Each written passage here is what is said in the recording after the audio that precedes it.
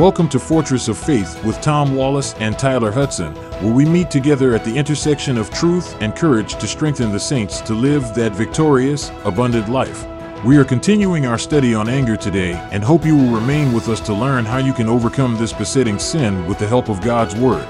We hope you will stay with us for the next 15 minutes as Tom and Tyler are going to share how to cease from anger.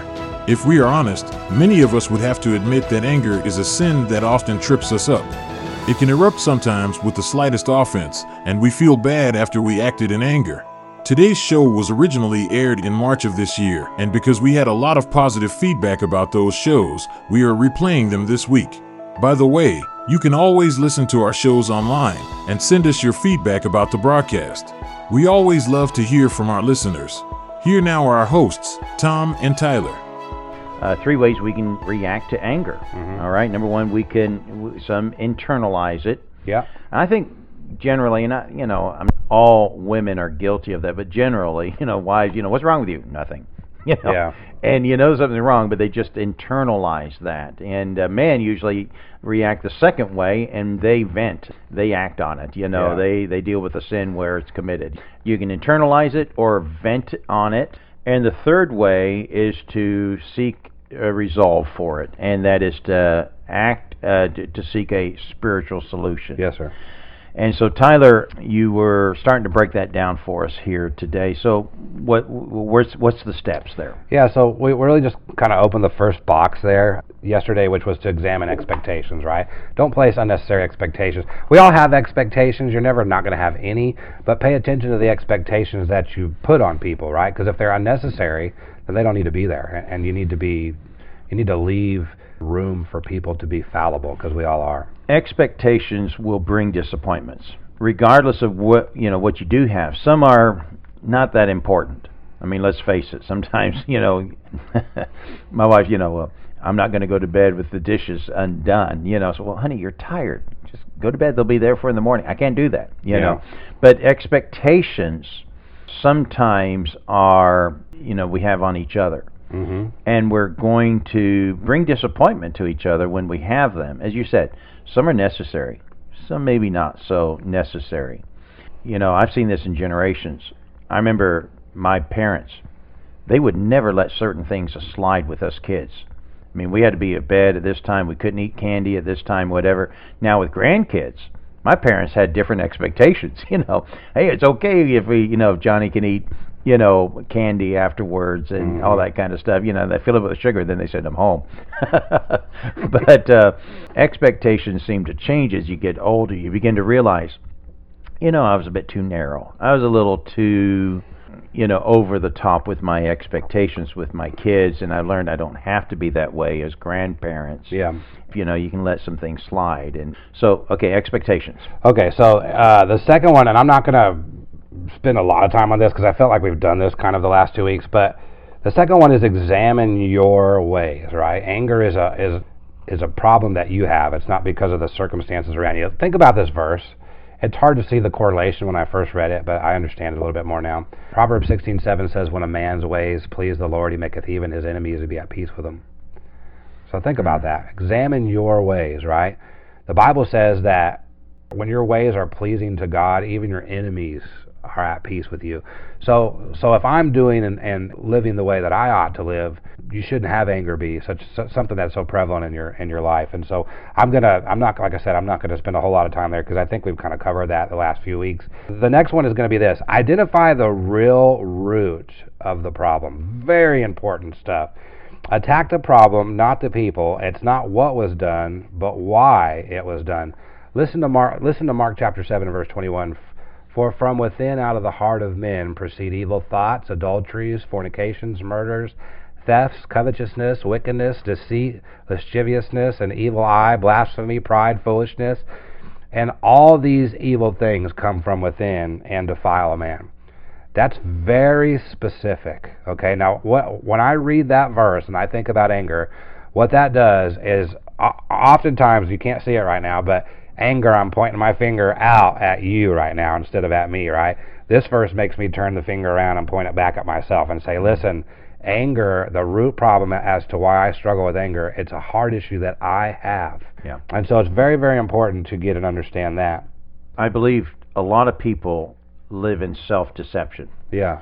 They project everything on some other people. When I was in Bible college, I took, of course, my major was theology and missions.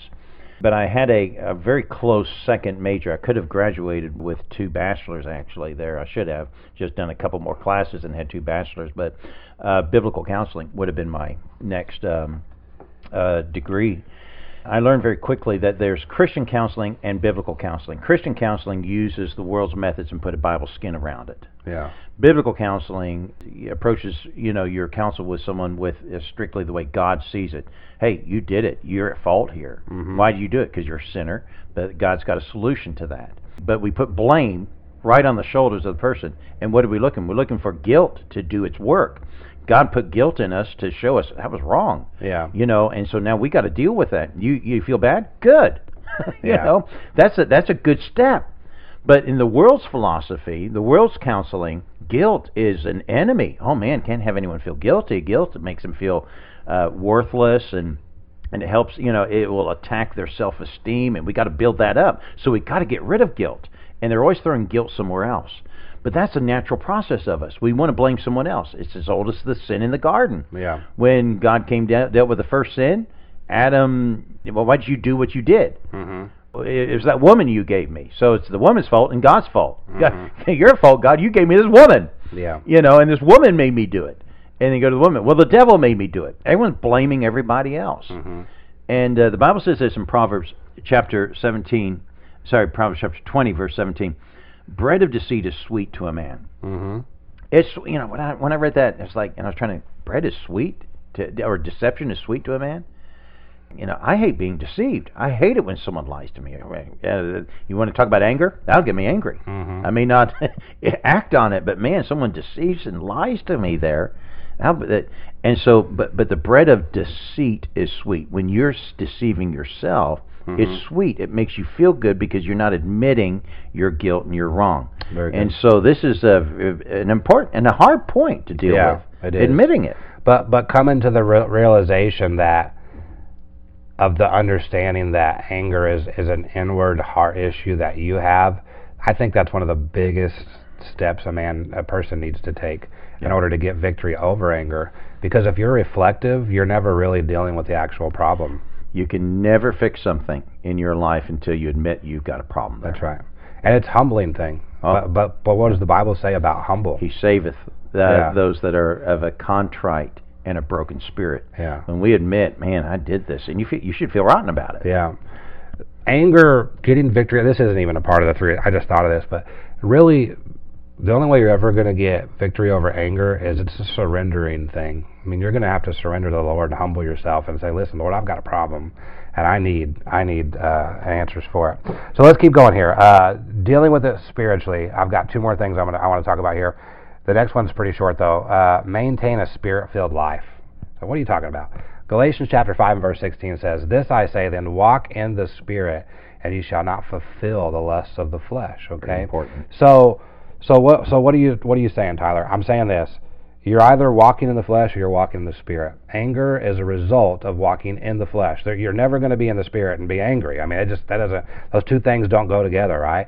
And so this is why it's so important for us to get up and read our Bible every day and pray every day and spend time with God every day and walk with God every day, so that when these trials or provoking things do happen to you, you know what? God's right there with you. And because I'm tell you something, there's a lot of things that you can throw at me when I'm in the Spirit that do not affect me, but if I'm not, lots of things affect me. Exactly. So true. And that is really, there's so much power in that. If you're not having your daily devotions in the Word, it doesn't mean that you got to break down the, long Bible studies and stuff, but time just in the Word, it's amazing. Just even brief moments in God's Word, and that internalizing in your heart and your mind. God, I want my life to give glory to you today. Help me in everything that comes my way. Amen. Even just a simple thing like that, you start your day with that. And it doesn't have to be a long time of in the Word. Sometimes it is, and sometimes it's, God just pours blessing into you. But just that moment, when you don't do those things, you're now laid open in the flesh, because Yeah. you're walking in the flesh. That whole day is now living in the flesh. And that's what people say, well, I have my devotions at night. That's when I put on my armor before I go to bed. No, put on your armor before you face the day. Yeah, I agree. Yeah, go ahead. That's good. And then the last one is a big one. I don't even know if we're going to finish this, honestly, today. I think we might have to talk about it a little bit tomorrow. But I think this is one of the biggest ones. Be kind, tender-hearted, and forgive. Oh. Now think about this. Ephesians 4:31 says, "Let all bitterness and wrath and anger and clamor and evil speaking be put away from you with all malice, and be kind one to another, tender-hearted, forgiving one another." And this is a very important phrase that comes up after that. "Even as God for Christ's sake hath forgiven you." Now there's a lot of stuff going on there, and I don't even know if I'm equipped to explain all the parts of "even as God for Christ's sake hath forgiven you." But let me say this: I see anger, and I see bitterness, and I see forgiveness on all kind of the same lane here. Anger's in the middle, right? And bitterness is where you go when you don't deal with anger in a spiritual sense, and that's bringing you down to where the devil wants you, okay? But to go back towards God, where God wants you to be when you deal with anger, back over here to the left, the right way, is forgiveness. That's really the key that a person needs to learn biblically how to do in order to deal with anger in a proper and spiritual way. Now think about this. I'm just going to give you some things here. It says forgiveness is not about restitution, it's about repentance. Now, God was willing to reconcile, and thus He extended the offer of mercy for what He had done and grace to renew a right relationship with Him. This is the same spirit that He asks us to have towards those who have wronged us. Now, that's what that verse is talking about there. And here's where people get messed up, okay? Too many times, I want to be the judge. I want to decide if someone is worthy of my forgiveness or not. But the problem with that is the Bible has already defined where you're supposed to put forgiveness in. As a matter of fact, Peter goes to Jesus, right, and says, "Listen, Lord, how many times should I forgive this person, right? 7 times or 70 times?" And he says, well, it's actually more like 70 times 7. And basically what Jesus is saying is, in other words, over and over and over and over and over again.